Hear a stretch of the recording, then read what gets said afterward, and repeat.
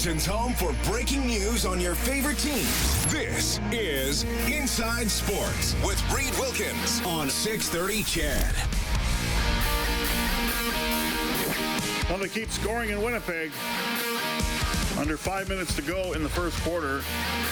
The Bombers have scored another touchdown. 15-yard toss. Zach Collaros to Nick Demski. 14-7. Bombers over the Calgary Stampeders as Week 12 is underway. Tomorrow, Hamilton, Tiger Cats, and Toronto play the Argos. And then BC as the post-Nathan Rourke era begins. Forever how long that's going to be. Michael O'Connor will start a quarterback against the Saskatchewan Roughriders. Back half of their home and home. And then the back half of the home and home on Saturday. Edmonton Elks against the Ottawa Redblacks, a game you can catch right here, of course, on 630 CHED. 3:30 is countdown to kickoff. 5 o'clock is the kickoff with Brendan Escott, Blake Dermott, Morley Scott, and yours truly. And I would be Dave Campbell in for Reed Wilkins tonight and tomorrow. Wilkie is back on Monday. 4-4, Jays and Sox in the top of the fifth inning. The Jays currently in the second wild card spot, a half a game up on the Seattle Mariners, who are in the third spot, and a game back of the Tampa Bay, or 1.5 games back of the, 1 game back, of the Tampa Bay Rays for the first wild card spot in the American League. Women's World Hockey Championships beginning today. Successful start for Canada as they beat Finland by a score of 4-1, and they will play Switzerland next in a couple of days. You know, it's I wouldn't say it's quiet. I mean, sports news is kind of trickling in a little bit, you know, especially with the NHL. Of course, CFL's hot and heavy, and of course we cover the Elks and the CFL on this station. But you know, this time of year. It gives us a chance to talk to the people that we just love to talk to, because sometimes during the busy time we don't, because we just, you know, we follow where the stories are. And of course, when the Oilers are going and the Elks are going, especially at the same time, but the Oilers especially, we are riding that wave big time. But it's always nice when it's a little slower to just, message some of our favorite people, Reed and I, and just say, hey, want to come on and talk? And Andrew Walker, how gracious of him, the host of the Hedge podcast, said, yeah, Dave, I'll talk to you. And he joins us now. Hey, Walks, how you doing? Hey, good, Dave. Always good to be on. I want to come on when it's busy. I want to come on when they sign Evander Kane. No, I'm always happy to come on and chat with you guys, you and Reed as well. Well, you know, we would take you on any time. Of course we would, right? But you know how it is. You forgot I was alive. That's the only thing. It's been a while. Yeah, it has been a while. And for you, I mean, you've crafted this podcast called The Hedge, and and we're talking to more people who have done this kind of thing. Like I said a couple of weeks ago, Dan O'Toole, and he and Reed are good friends, and he has the Boomsies podcast. But tell us about your podcast. Well, I had a long career in sports talk and sports media, and man, like I love radio and I love TV, and I thought I was pretty good at it, and I'm not necessarily an old man yet either, but just the way the industry has gone, and I think every conglomerate knows this, and this as well. If listenership has changed and demographics have changed a little bit, and everyone's trying to get younger and everyone's trying to get cheaper, and if you have a career and you make too much money or whatever, you're kind of in a tricky spot, especially with COVID. So anyway, I wrapped up my career. I got let go at Sportsnet about 18 months ago or so, and it's tough, man. It's honestly, like speaking as a human, there's a big time loss of identity when you kind of give your whole your whole life and all your energy goes into trying to be the best radio host or the you can be, and getting to experience a lot of different things and work in a lot of different markets, and you know what, I took some time and I evaluated it, and just wasn't necessarily ready to let that go, because I still love what I do, and I love that aspect. And while consumption sometimes has changed, I think people are listening to radio a little bit less. watching TV a little bit less. I think that the thirst for those sports convos and the news and opinion, I don't think it's gone anywhere. So anyway, long story short, I started a podcast called The Hedge. You can find it on Spotify and Apple and YouTube, and it's we do it every day, Monday to Friday. We talk about the sports that are going on. We have great interviews. Reed has actually been on the show before when the Oilers were on their little playoff run there, and then we delve into the world of fantasy sports and sports betting as well. It's not the main component, but I've thought for a long time that why is the NFL so big? It's because of fantasy football and gambling, right? And I think the NFL kind of was first on that scene, but all the other sports I think are following along, hockey included, and I love that, right? Like being in the media, I stopped being a fan a long time ago, but like, if I bet on Steph Curry to hit 5 threes, you bet your ass I'm watching the Golden State game, right? So I really think that's the way that sports is going, and so I was excited to kind of delve into that. And so The Hedge has been running for about 5 months. It's just my little show, a little podcast. Again, it's on YouTube, Spotify, and Apple, but I'm having a lot of fun with it. And it's funny when you talked about how things have kind of changed in the pandemic. And, for Reed and I remember being frightened the day of, what was it? I think it was March 11th, 2020, right? And going to work the next day and going. I remember it well, yeah. I just was, I think out of all events in my career, that was the moment I was the most afraid, because it's like we're in sports and we're going to lose everything. Right? Like we're losing everything for who knows how long, right? And nothing's going on. But what we found, and I think this is true even now, and I think it was maybe always true, but even through, that early part of the pandemic, I mean, we asked anyone that wanted to come on the show and no one would say no. I mean, everyone just wanted to talk at that point. And I think that's the one thing that I think reinforces for me is that, whether it's, radio, whether it's on a podcast form, there are people that still want to tell their stories and just talk and be heard and be kind of like that, be that something for someone else kind of thing. Yeah, I think so, and I do think there's a thirst for that. Not to get overly political, but I don't think that's changed. I think that there's a lot of amazing people and storytellers and media and sports media, and they have a lot to give. There's a lot of really good people that are out of work right now. I think, and I do think people crave that content now. Has the consumption changed a little bit? Sure, right? It's just like. It's unfortunately, and I still love reading the newspaper, man, but newspapers went down this road 10, 15, 20 years ago, and people get their news from Twitter. They get it online. And now I think a lot, people get their little sports content from podcasts. They get it from social media. They get it from TikTok, right? I don't know a whole lot of, 18-year-olds that were listening to my show on AM radio, even if it was a really, really good show.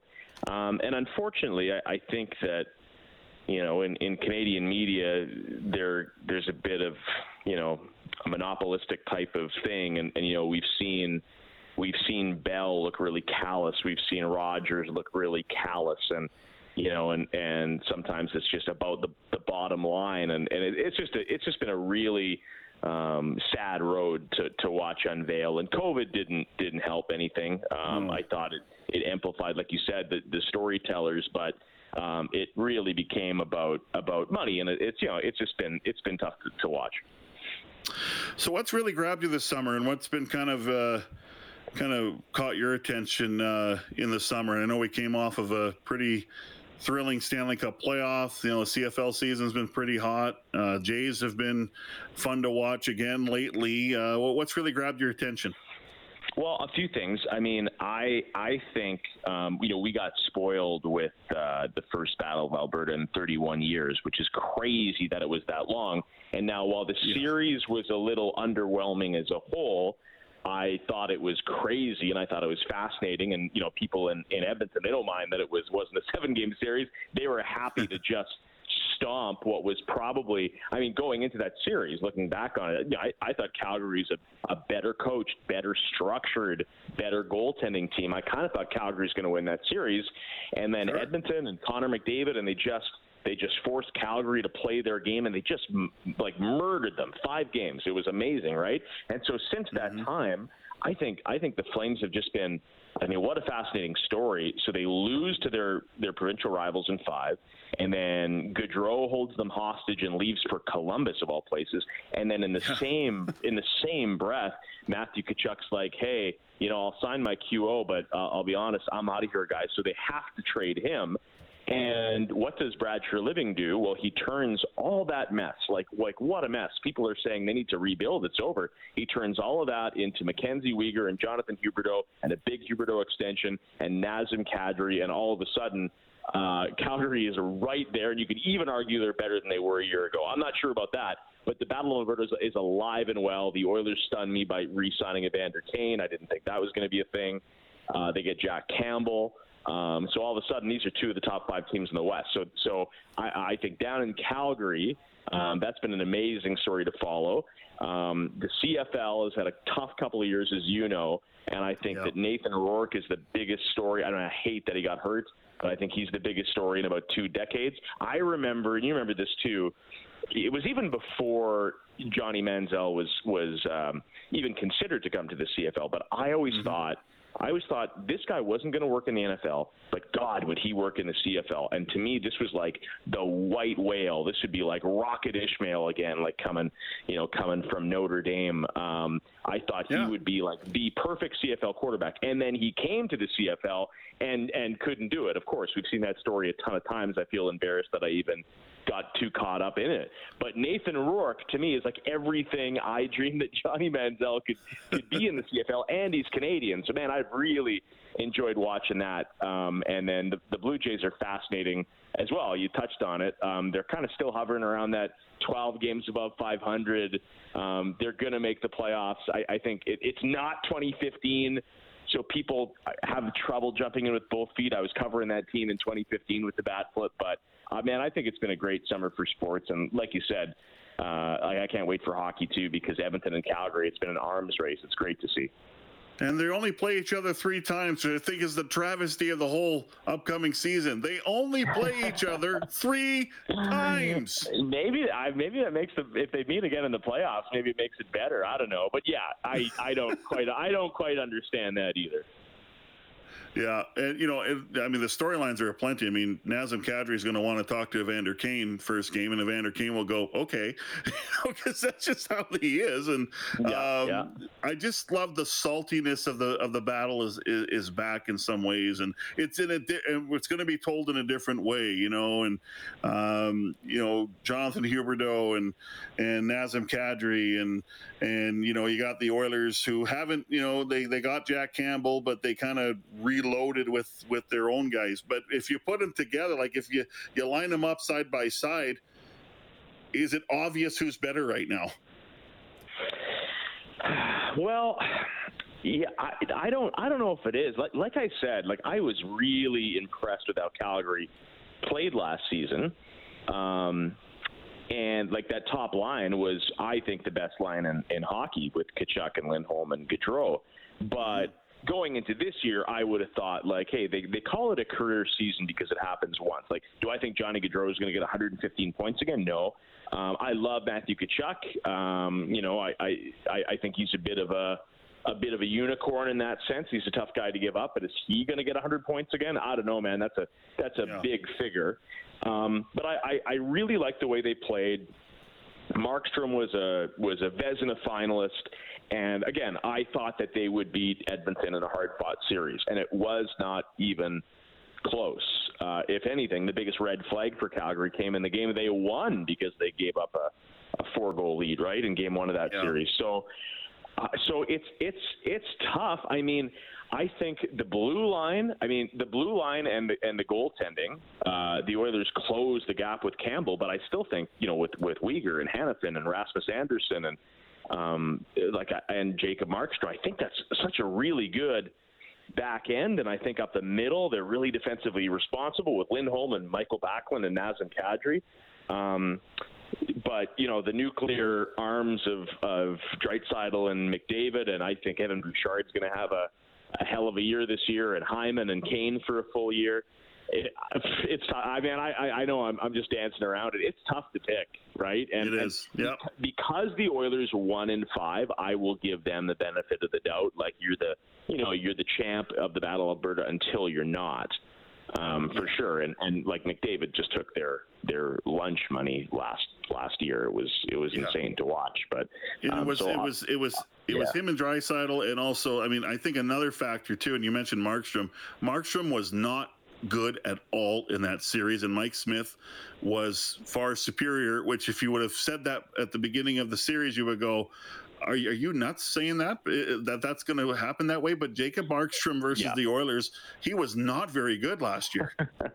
Well, Smith was giving up 4 a game and gave up arguably the worst goal in the history of the Stanley Cup playoffs. Thank God Edmonton won that game. And he still was by far the better goalie in the series, right? So that told you a lot. And Smith, no one was in a huge hurry to bring Mike Smith back in Edmonton this year. So, and they still made the conference finals. So I think if Jack Campbell can just give the Oilers steady, above average goaltending without the big swings, I think Edmonton's going, if they're confident with their guy in their crease, Edmonton's going to be super scary next year. Andrew, always great to chat with you and catch up. All the best for the Hedge podcast, and we'll have you on again soon, okay? Hey, thanks, Dave. Anytime, man. That is Andrew Walker, former radio personality and podcast host of The Hedge, and worked in the Vancouver market, Calgary market, knows the Battle of Alberta very, very well. And the Travesties, he only played 3 times. That's not fair. Anyway, we digress. 17-8 now, Bombers in front of the Calgary Stampeders early in the second quarter.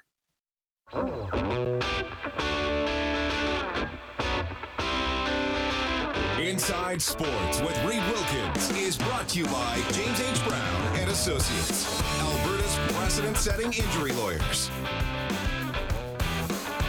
All right, so Cody Grace had a 74-yard punt single, and Mark Leggio has booted a 32-yard field goal. So the Bombers up 17-8 on the Stampeders with just under 10 minutes to play. Elks and Red Blacks on Saturday.